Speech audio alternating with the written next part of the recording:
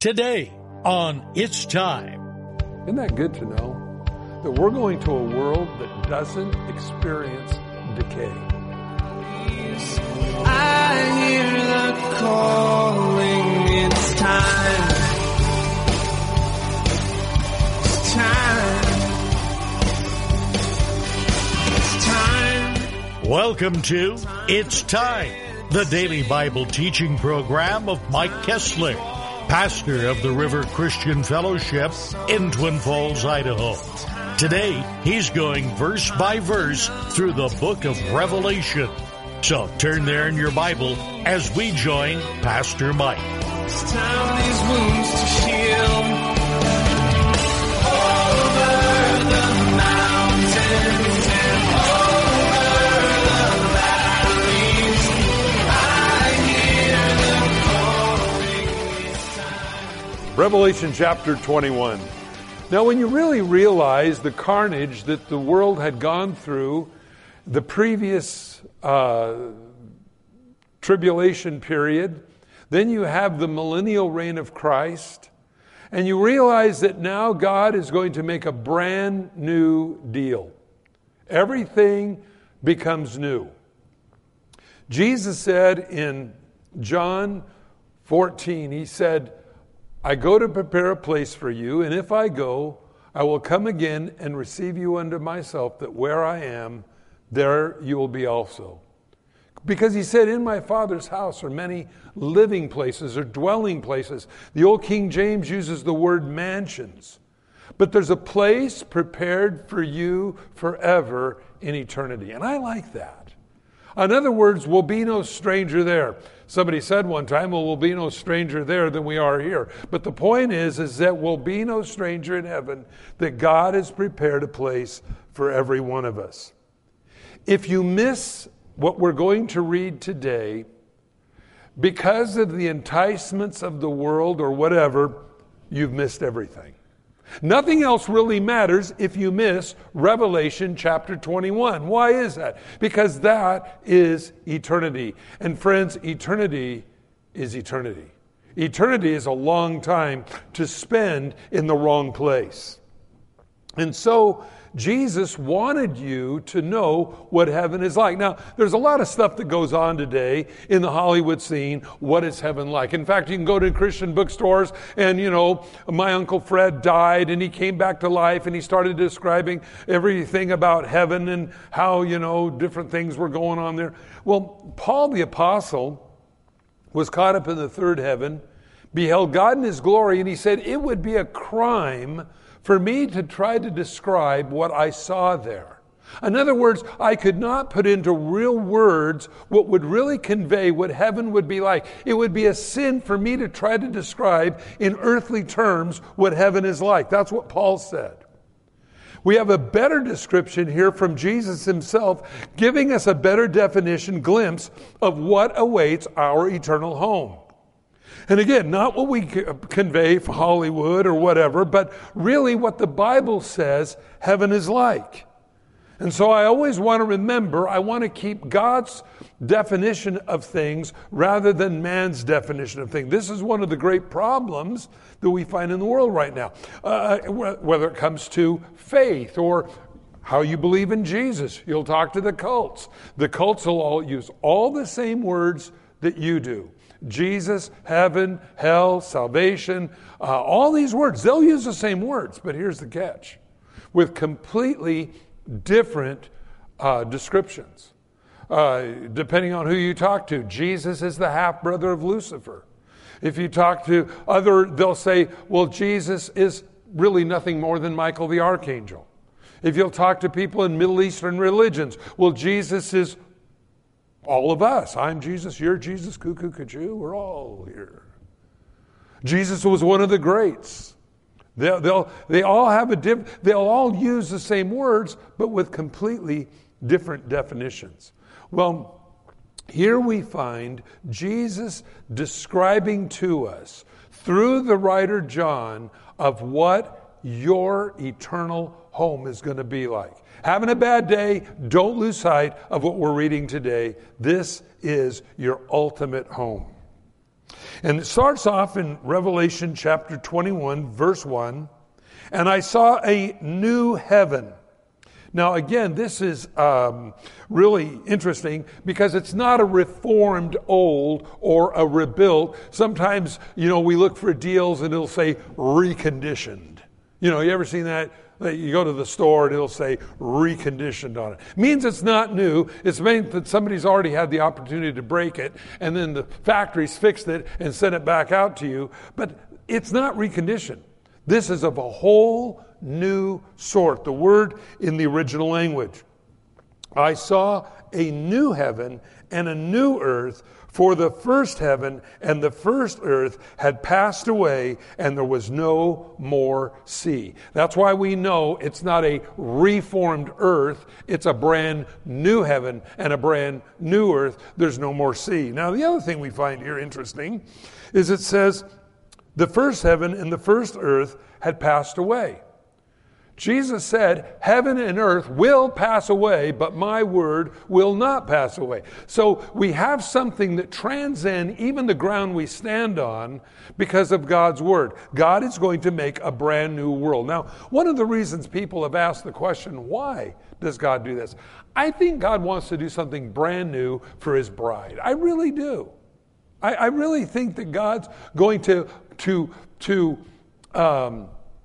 just crush on us like we have never been dreamed of before. I think he wants to do something so totally new, he completely scraps the old one. Now, the old one's kind of neat. You go out like the last couple of days here in southern Idaho, and it's kind of crisp air, and you see the leaves changing colors, see the mountains with some snow on them. You go, that looks pretty cool. God's going to say, I'm going to make a brand new thing. I like that. God's going to do something brand new. Now remember this. God is the author of newness. Not only in this world, but also in you and me. God wants to do something new in our life every day. Again, God's one of the greatest deliverers of the rut. You know what a rut is? It's a coffin with the ends kicked out. And God delivers us from mundane living. Because when you're led by the Spirit of God, there's a newness, a freshness that comes from the Holy Spirit, where his promises, as King David said, are new every morning. That's something God does. So whenever you begin to think, it's just get up, kiss the wife, pat the kids on the head, go to work, come home, God's got something brand new. Yes, it'll include those things, but God wants to do so much more. He makes things new. Makes things new in your life. If you've come in here today and you've got the weight of the world on your shoulders, I got some good news for you. God's got a new plan for your life. God's got a whole new life for you if you'll let him live his life through you.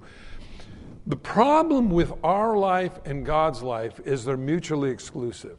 You say, what does that mean? You can only have one. You're either going to have God's life in your life or your life in your life. And that's what we repent from when we become a Christian. When we become a Christian, we say, I see my life not going really where I thought life should take me. And that doesn't mean necessarily because of failures. You may be one of the most successful people in the world listening to this today, thinking that if I got all the money I ever could use, or whatever it is I ever wanted, I would be happy. You're here, but there's still something missing in your life. That's what I'm talking about. Because the things of the world will never truly satisfy your soul, because the things of the world, here it is, get old. Wow. It don't matter how new your car is, you're going to get a door ding in it. Doesn't that just warm your heart? Well, the thing is, no matter what it is, it's perishing in this world. God wants to bring newness to you. His promises are new every morning. So the first heaven passed away. The earth had passed away, and there was no more sea. God makes a brand new deal for us. Then I, John, saw the holy city, the new Jerusalem, coming down from heaven, from God, prepared as a bride adorned for her husband. By the way, new city. Coming down from where? From heaven. It ain't of this world. God makes something brand new. He has to be the author of all things new. And I heard a loud voice from heaven saying, behold, hey, that means, hey man, look. Hey, look at this. The tabernacle of God is with men, and he will dwell with them, and he shall be his people, and God himself, he will be with them and be their God. By the way, I really like that again. God doesn't want you to be estranged from him. You know, I have found, I believe, one of the greatest things that will separate a person from God will be sin, and this will get you, and the other thing, I think, will be religion. Because religion, apart from true following God's word, will separate you from God. And you say, well, how can that be?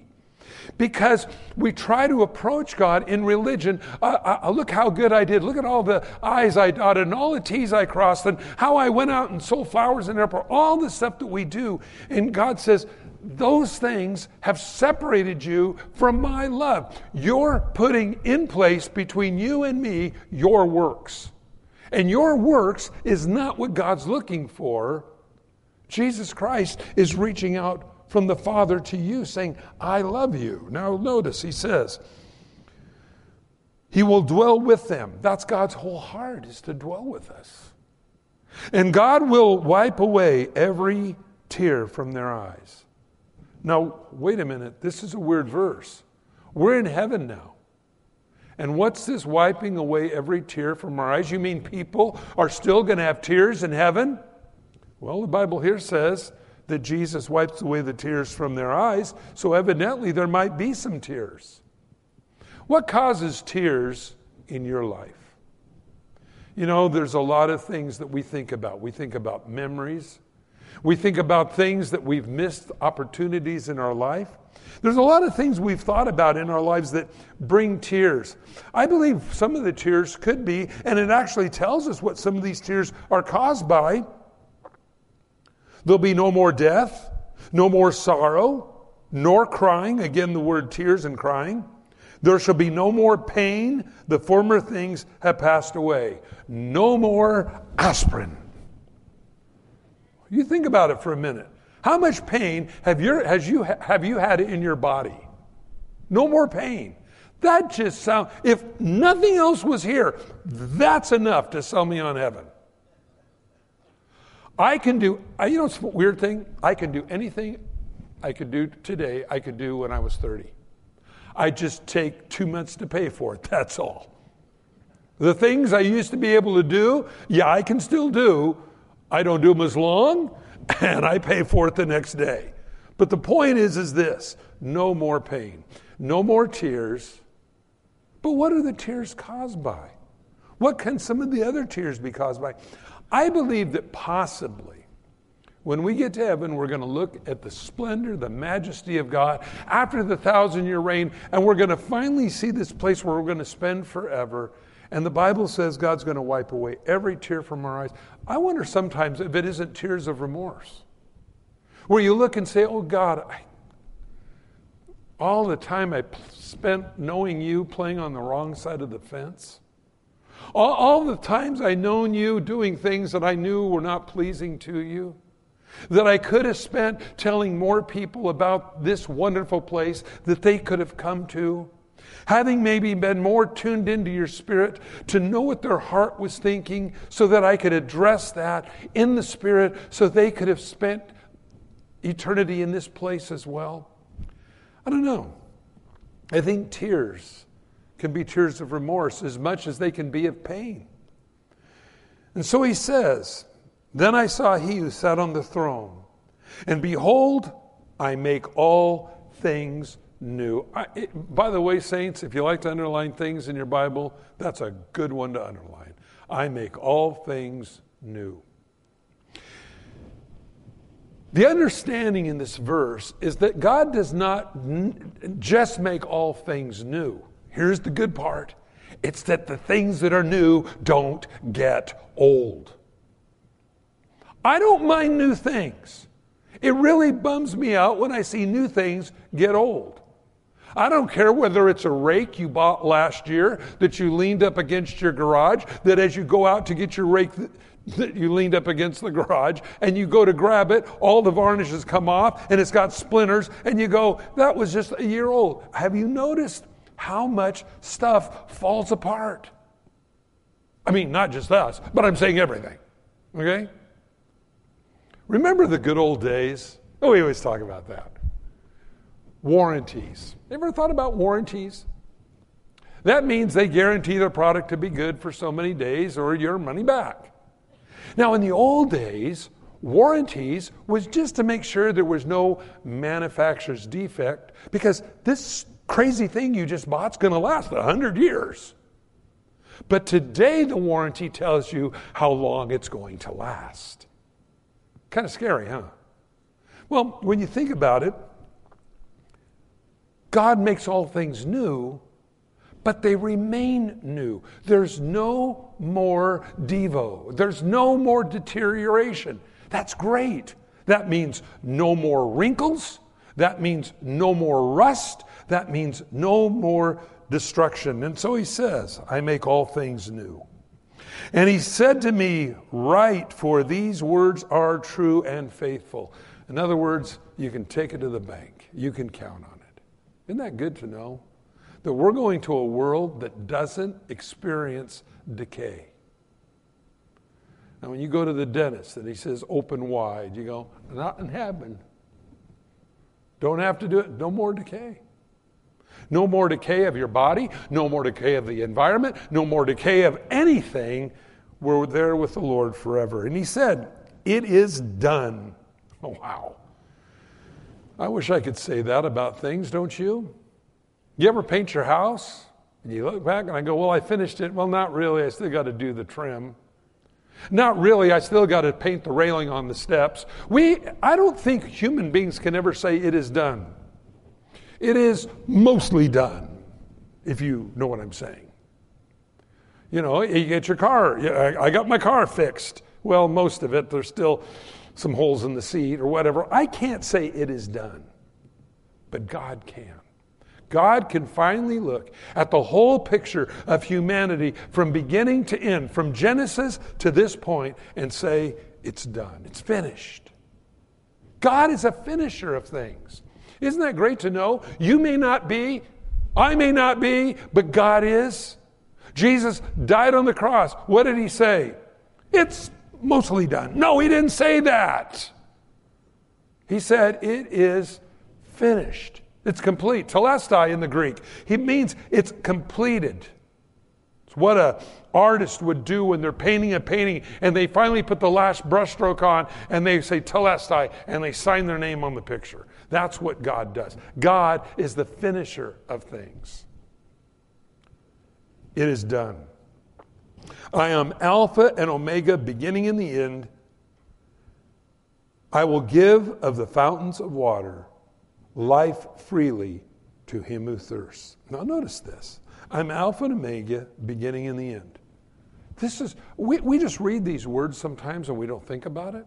You know what that verse says? I'm Alpha and Omega, beginning and the end.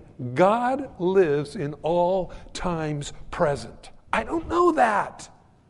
Everything I know has a date to it. Whether it's the quart of milk that expires October 19th, or whether it's a car that's 10 years old, everything you and me know has a date tied to it.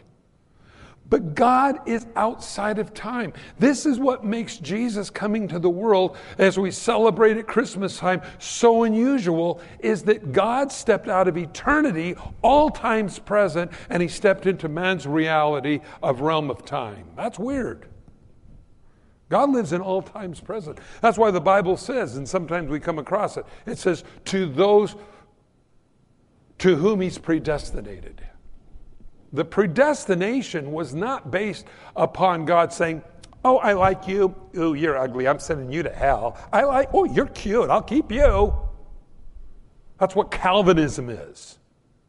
And by the way, I always tell anybody, whenever you identify with anything other than true Christianity, you got any ism, you got to be careful. Mormonism, Calvinism, all these things. We always want to identify with Christ, not with.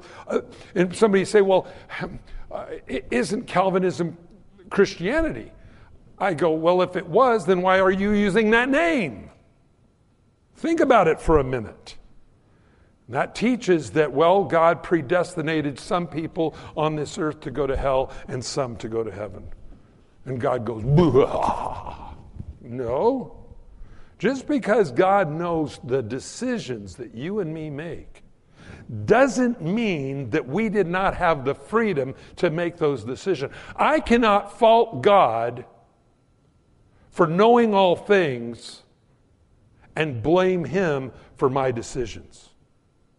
God, because he lets us live our lives out to prove the decisions we'll make, because he already knows who makes it and who doesn't, that's why the Bible can say we're predestinated. And that's something we always want to remember. For God so loved the what? World. He gave his only begotten Son. Whosoever would believe in him. It doesn't say for God so loved the predestinated ones. And if the predestinated ones would believe in him, no, it doesn't say that. Jesus said in the Great Commission, go preach the gospel to what? Every creature. He didn't say go preach the gospel to the predestinated ones. Some people take this to such an extreme that they don't even give altar calls at the end of a message in church. Well, if you're going to figure it out, you're going to figure it out. If you're a predestinated one, you'll figure it out. If you're not a predestinated one, we'll go to hell. It's crazy stuff. Predestination simply means God sees this world from his eternal perspective. You may have a DVD or a hopper or something else of the last Super Bowl game. And you watch the game, you know how it came out. But you have to remember, you can't blame your DVD or your hopper saying, that DVD made me lose the game. No, that's just what happened. Well, God happened to have the DVDs, the hopper, on every one of our lives that's ever lived on this earth. I can't blame God because he knows the decisions I make, but that's where you and me come in, to reach a lost world so that they would make the right decision. Thanks for joining us on It's Time, as Pastor Mike teaches verse by verse through the Bible. If you've missed a program or would like to catch up, you can do so by getting it from the It's Time podcast in the iTunes store, or by downloading it from the It's Time website at theriverchristianfellowship.com. On behalf of Pastor Mike and the rest of us here at the River Christian Fellowship, thanks for listening, and tune in next time for It's Time.